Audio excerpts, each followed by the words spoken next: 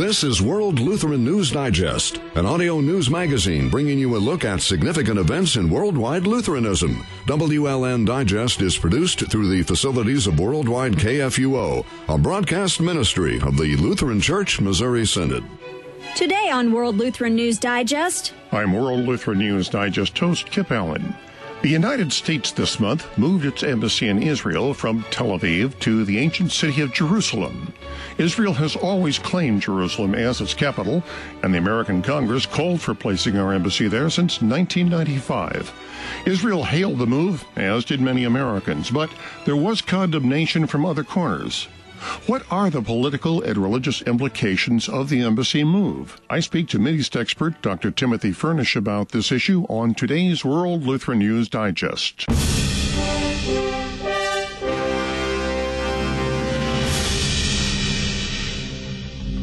This is World Lutheran News Digest. ഇത് ലോക Lutheran വാർത്താ പരിപാടിയാകുന്നു. I'm Kip Allen, host of World Lutheran News Digest. My guest today is Dr. Timothy Furnish, who is an expert on the Mideast and on Islam. Dr. Furnish, welcome to the program, and let us know a little bit about yourself. Yeah, thanks for having me on. Yes, PhD in Islamic history from the state. I'm also an Army veteran where I learned Arabic before that, and Missouri Synod Lutheran member for a long time, and written a few books and teach college and try to keep my high school sons in line. And you are an expert in the Middle East and on Arabic studies and Islam, I believe? Well, my doctorate's in Islamic history, specializing in Islamic eschatology, so I guess I sometimes play one on TV. So, yes, I have been called that, although I don't try to make claim to it. We saw a remarkable thing happen just recently. Although the United States has officially recognized Jerusalem as the capital of Israel since, I believe, 1995, President Trump actually did it and moved our embassy to the city of Jerusalem. And this has sparked a lot of controversy and discussion around the world. What are the implications of this, first of all, from a political end, and what do you see it from a religious end? After all, Jerusalem is a central city to three of the major Abrahamic religions. Well, the first part of that's maybe easier to talk about. The second part is we're going to go a bit deeper, Kip. The political aspect, of course, you sort of outlined it correctly there. The Congress back in 1995 passed legislation saying that Jerusalem should be basically the capital. The U.S. should acknowledge that it's the capital of Israel and move the embassy there. Presidents since then, so that would be Clinton, Bush, Obama, had used a proviso in it which said basically that presidents did not have to act on this if they thought that it was, injurious to international affairs or security or something along those lines. And, of course, every president had done that. And basically they always made a, big deal out of it, usually in campaign season. But when it came to actually doing it, they always invoked that get out of Jerusalem free card, I guess you could say. Trump campaigned on going back to that. And Trump campaigned on enacting that, or making that legislation a reality, I should say. And, I don't know why he did. It may have been that he figured and his advisors figured that it would be very helpful, particularly with evangelical support, because a lot of the evangelical churches have a lot of folks who are very, very fond of Israel and basically wanted the U.S. embassy to be there, basically to accord with what Israelis considered their capital. But in any event, he did it, and as we know, just the other day, it was officially done, that the embassy was moved. And, of course, the reason why that the previous three presidents had not done it was because their advisors had told them that it would cause problems in the Middle East in general, and in particular with the Israeli-Palestinian peace process. So that was why it was not done. We do see on one hand, again, sticking with just political end of this and not getting into theology yet, we do see on one hand that Hamas, which is the Islamic fundamentalist group, Hamas is basically the Palestinian branch of the Muslim Brotherhood. It rules Gaza, that there have been basically, I guess, not just riots, but attempts to make incursions into Israeli territory. which have been met with force, and a number of the Palestinians, and many of them, it seems, Hamas members. So in that sense, I guess you could say militants have been killed. But, and then Iran, of course, has done its usual squawking, but Iran is always complaining about American foreign policy one way or another, and what's happened from the Iranian point of view with this just sort of dovetails with the dismissal or the cancellation, I guess you could say, a couple of weeks ago of the so-called Iran deal. But beyond that, beyond the Palestinians themselves and a great number of offended liberals in the American media, the reaction, the rest of the Middle East has been, sort of ho-hum. I mean, the Saudis haven't done much. The Saudis sort of issued a pro forma condemnation of it.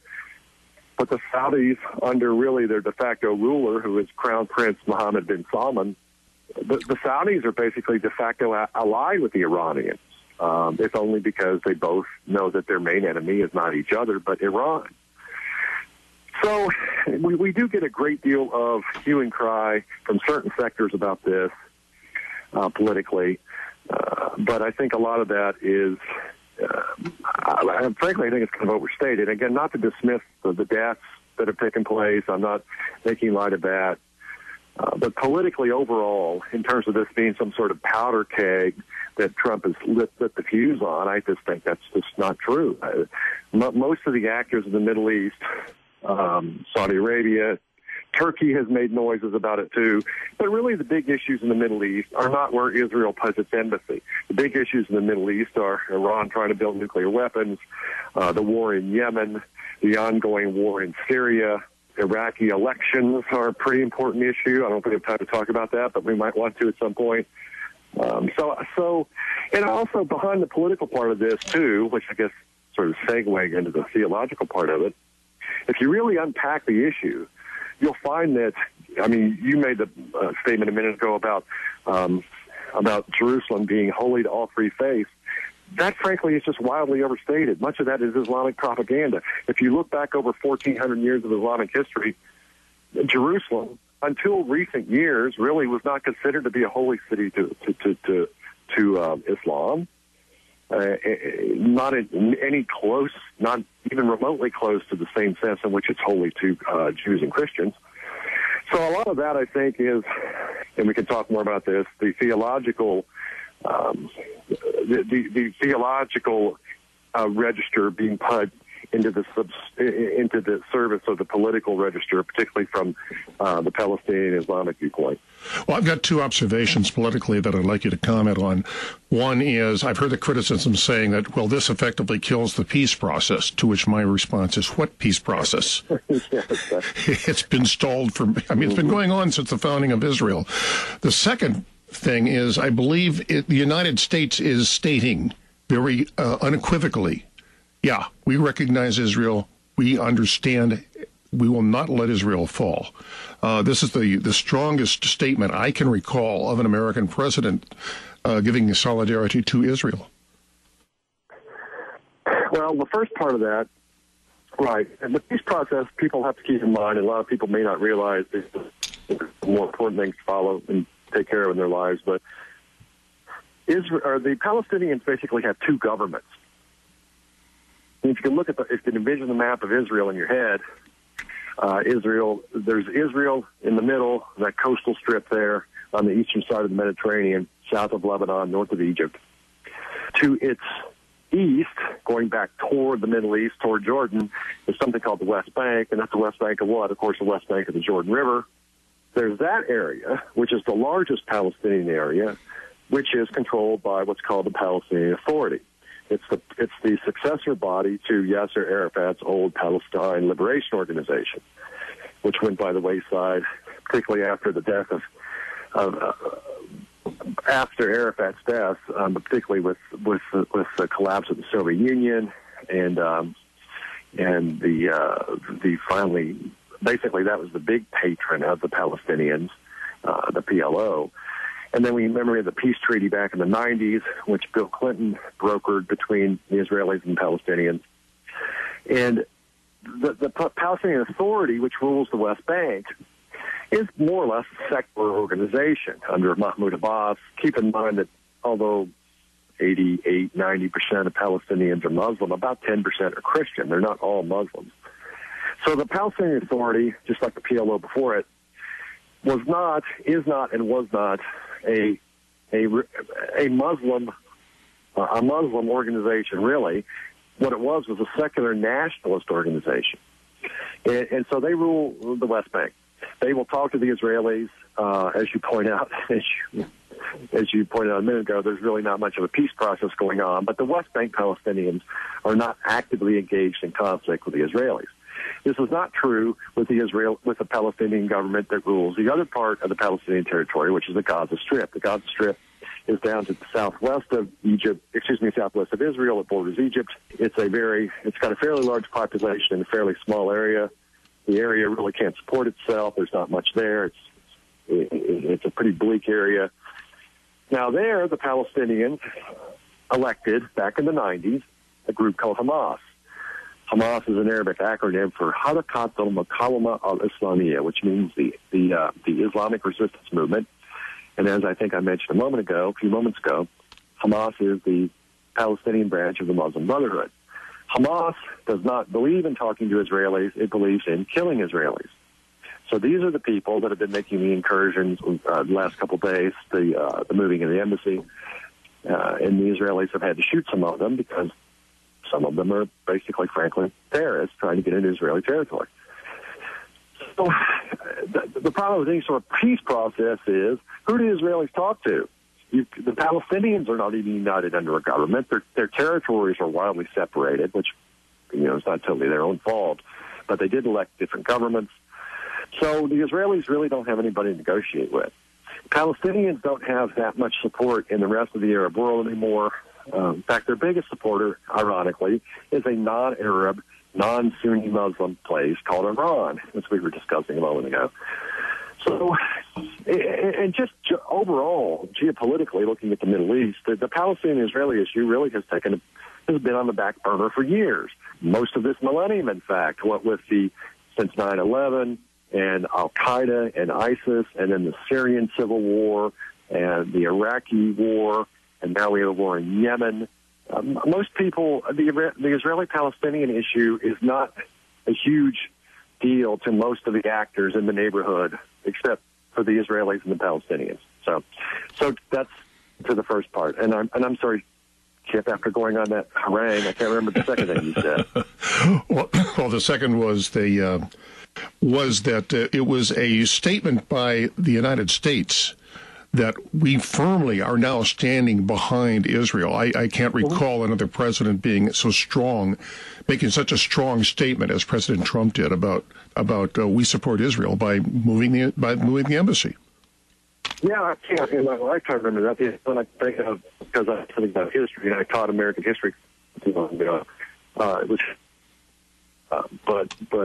that may have been as sort of bold for its time in the late 40s, when, of course, Truman was president, when Israel was actually created as a state, and Truman was the first leader to recognize it. But I think you're right in terms of certainly the last 3 or 4 or 5, 6 administrations even. And why? Well, people... earlier I said this may seem somewhat to go against the grain of what I said a few minutes ago. I do think that Trump's plan, again going back to the campaign or his promise, to move the embassy, probably had a strong political element in order to get evangelical support. Because as we know, Trump is not exactly the kind of guy that you would think that evangelicals would tend to support normally, to put it mildly. So I think part of that was sort of Machiavellian. But I think part of it, too, is that just hard-nosed reality. Trump may not have been an expert, and clearly wasn't an expert in international affairs when he came into office, but he's a smart man. He's been in business a long time. He's dealt with a lot of unsavory characters in that realm. And I'm sure when he got the briefings, he realized, hey, and he's from New York, too. So I'm sure he realized, we have an ally in the Middle East that sticks by us, and it's called Israel. So why don't we stick by them? And so, I think it's part and parcel of sort of reversing what Obama did in many ways. Relations between the United States and Israel were famously cool under Obama, to put it mildly. Obama leaned toward Iran. That was part of the Iran deal, the so-called Joint Comprehensive Plan of Action, which, of course, Trump just repudiated. So I think that this is part and parcel, particularly in the Middle East, of Trump repudiating the Obama legacy and Obama's traditions, and really going back to what is more of a traditional American, sort of geopolitical stance, which is that, yeah, I think you're right to say that it's very strongly stated by Trump, perhaps more so than a lot of presidents have done. But pre-Obama, Israel was always the bulwark ally of the United States in the Middle East, and I think Trump is just going back to that. Also, you may be saying to the Palestinians and to the Arabs that, there's a new sheriff in town. The peace process, as has been going on in the past, isn't working. We'll try something else. And Trump, obsessed about it, he's different. As I said, there are bigger fish to fry, much bigger problems than the plight of the Palestinians. And unfortunately, this is going to affect the Palestinians, because I do think that the Palestinians do have a point. They do deserve a territory. That if you look back at history over the last century, going back to the Zionist movement of the late 19th century, up through the Ottoman times, the British Mandate, and up through the creation of Israel, there were Palestinians, Muslims and Christians, who were dispossessed of their lands and their territories and treated pretty shabbily. So it's not just a one-way street here. But again, who do the Israelis negotiate with? Is it Hamas or is it the Palestinian Authority? And again, the bigger geopolitical issue is that this just simply, for most people, this has taken the back seat to the much larger issues of terrorism and of countries like Iran that are state sponsors of terrorism. Well, let's move on a bit now to the religious aspect of it. There's no dispute that Jerusalem is central to both Judaism as being the homeland, or to Christians as being the site of the crucifixion and resurrection of Christ. Now, you mentioned in Islam, it's really a rather modern thing to them to say that certainly that Jerusalem is important. I know that they claim that this is where Muhammad ascended into heaven, but I don't believe Jerusalem is ever mentioned in the Quran. Not once. It is mentioned once, and yes, you're exactly right, Kim. So why are they making the claim now? You always hear about the Al-Aqsa Mosque and the Dome of the Rock. And they're claiming, next year we're going to go there. We're going to redeem the Al-Aqsa Mosque. Why? Why is it so important to them? Well, basically, I think if you look back at history, all right, just a brief rundown on Jerusalem. Most people, I think, have some vague idea. Jerusalem was first taken by the Israelites under King David, according to the Old Testament, about 1000 BC or so. From the Jebusites, and it remained the Jewish capital, of course, through him, and although it was conquered eventually by other people, and the first temple built by Solomon was destroyed by the Babylonians. The second temple, 2.5 temples, we actually had that temple built by the folks who came back from Persia, and then the actual large temple, the one that Jesus knew of, was built, started in the BC period under the Romans, 1st century BC. That was then, of course, destroyed by the Romans in 70, between 66 and 70. But Jerusalem was always home to at least some Jews, even when it was taken away, and even when it was taken away as the capital of the Jewish state, and any Jewish state ceased to exist. The Romans ruled it, the Byzantines ruled it, who, of course, Christian Romans. Islam took it in 638. The Dome of the Rock was built sometime shortly thereafter. Said to be built on the site where, yes, there's a tradition that Muhammad touched down there on his what's called the Mi'raj, which is, by the way, where we get the word mirage in all of the old movies when it's set in the desert. It means the ascent.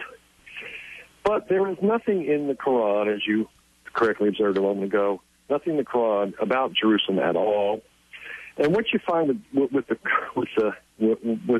Islamic claims to Jerusalem, they seem to be made at times when somebody else is threatening to take it, or they are made the importance or the alleged importance of Jerusalem to Islam, claims about those are made when there are factions between Islam that are fighting for power. Like, for instance, after Muhammad and the first four caliphs, you had a group called the Umayyads that took over, who were from Syria. And you get a lot of these claims about the importance of Jerusalem then, because Jerusalem was basically part of what was considered, especially for folks in the Arabian Peninsula, where Islam comes from, Mecca and Medina and the Arabian Peninsula. Jerusalem is considered to be part of Syria, greater Syria. So rulers from Syria, Islamic rulers from Syria, the Umayyads, who built the Al-Aqsa Mosque. Have you been to Jerusalem, Kip? Yes, I have. And so, there's the Dome of the Rock on one end of the Haram al-Sharif, or the Temple Mount. On the other end of the Temple Mount, of course, is Al-Aqsa Mosque. Al-Aqsa means the farthest. It was built sometime later than the Dome of the Rock, probably in the 8th century A.D., but it was probably built by some of the later Umayyad rulers in order to, this is kind of strange to follow, but you have to follow this if you can, it was built said to be fulfilling some of the passages in the Quran that talk about Muhammad's going from the nearest mosque to the farthest mosque. Now, the Quran doesn't, of course, mention Jerusalem, as we said. It doesn't mention any place where this farthest mosque is, but what you basically get, it's a real, very neat trick of Islamic religious propaganda. Islamic rulers build this mosque and call it the Al-Aqsa Mosque, so then they can retroactively say that's what the Quran was referring to. Also, I've noticed on some sites that I monitor that there are a lot of Islamic scholars deny that Jews were ever present in Jerusalem. I don't think you can call those people scholars, Tip. I think you can call those people propagandists. And I'm looking at a picture right now of the Israeli ambassador giving to the United Nations, giving our ambassador to the UN, Nikki Haley, a coin that was actually minted in AD 68 in the middle of the revolt against the Romans when Jerusalem was still under Jewish control. Yeah, even if one does not accept the Old Testament as history, any scholar worth their salt, any scholar of the period and the region knows that the Jews have been there a heck of a lot longer than the Muslims have. There's just no debate about this. This denial this is akin to Holocaust denial, and it's just ridiculous. Well, one other thing I wanted to point out on that was, as I mentioned, I have been to Jerusalem, and Muslims are free to worship at those two mosques. Now, when East Jerusalem was under Jordanian control, Jews were prohibited from approaching the West Wall. Right, and you're, of course, on the period after the creation of, after the Ottoman Empire collapsed, the British took over that area. It was part of one of the British mandates.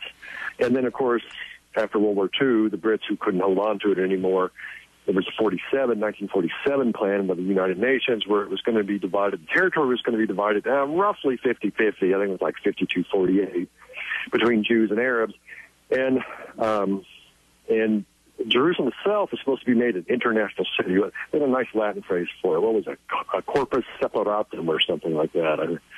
Of course, that never came to pass. What happened was, after Israel was declared itself as a state in 48, there was a war. The Israelis took West Jerusalem. The Jordanians took East Jerusalem. And yes, you're exactly right. The time they ruled it, which is up until 67, they didn't let Jews worship in any of their holy places. And then, of course, the 67 war, 6 Days War, Israel took the whole thing, as well as the West Bank and Gaza. And Israel has held on to it ever since and said that, got 3,000 years claim to it, which is a pretty good claim. So that's just historically undeniable. And it is true that. When's the last time you were there? I'm just curious, Kid. By the way, I was there in 72. Oh gosh, money changed a little bit since then. I've been there. Let's see, I was there in 05, 07, and then I was most recently in 2013.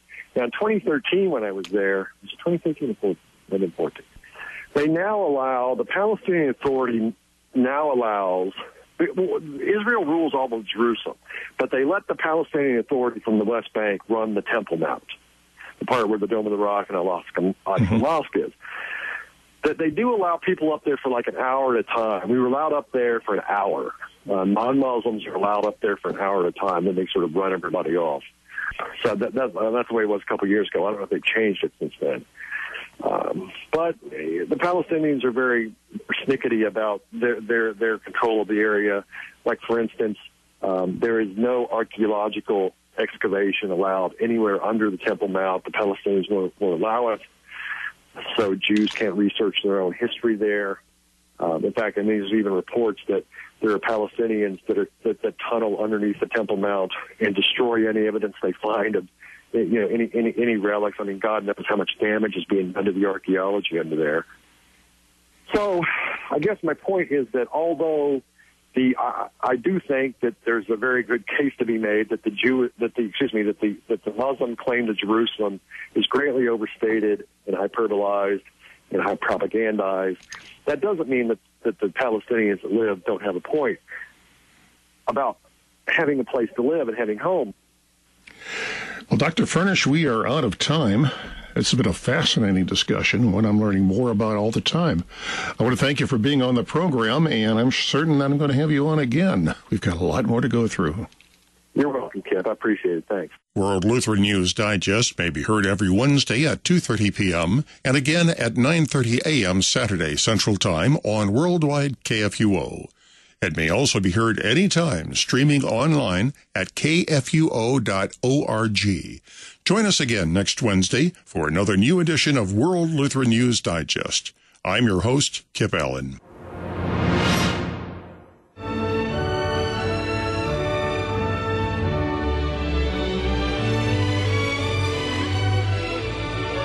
World Lutheran News Digest is a broadcast ministry of the Lutheran Church Missouri Synod.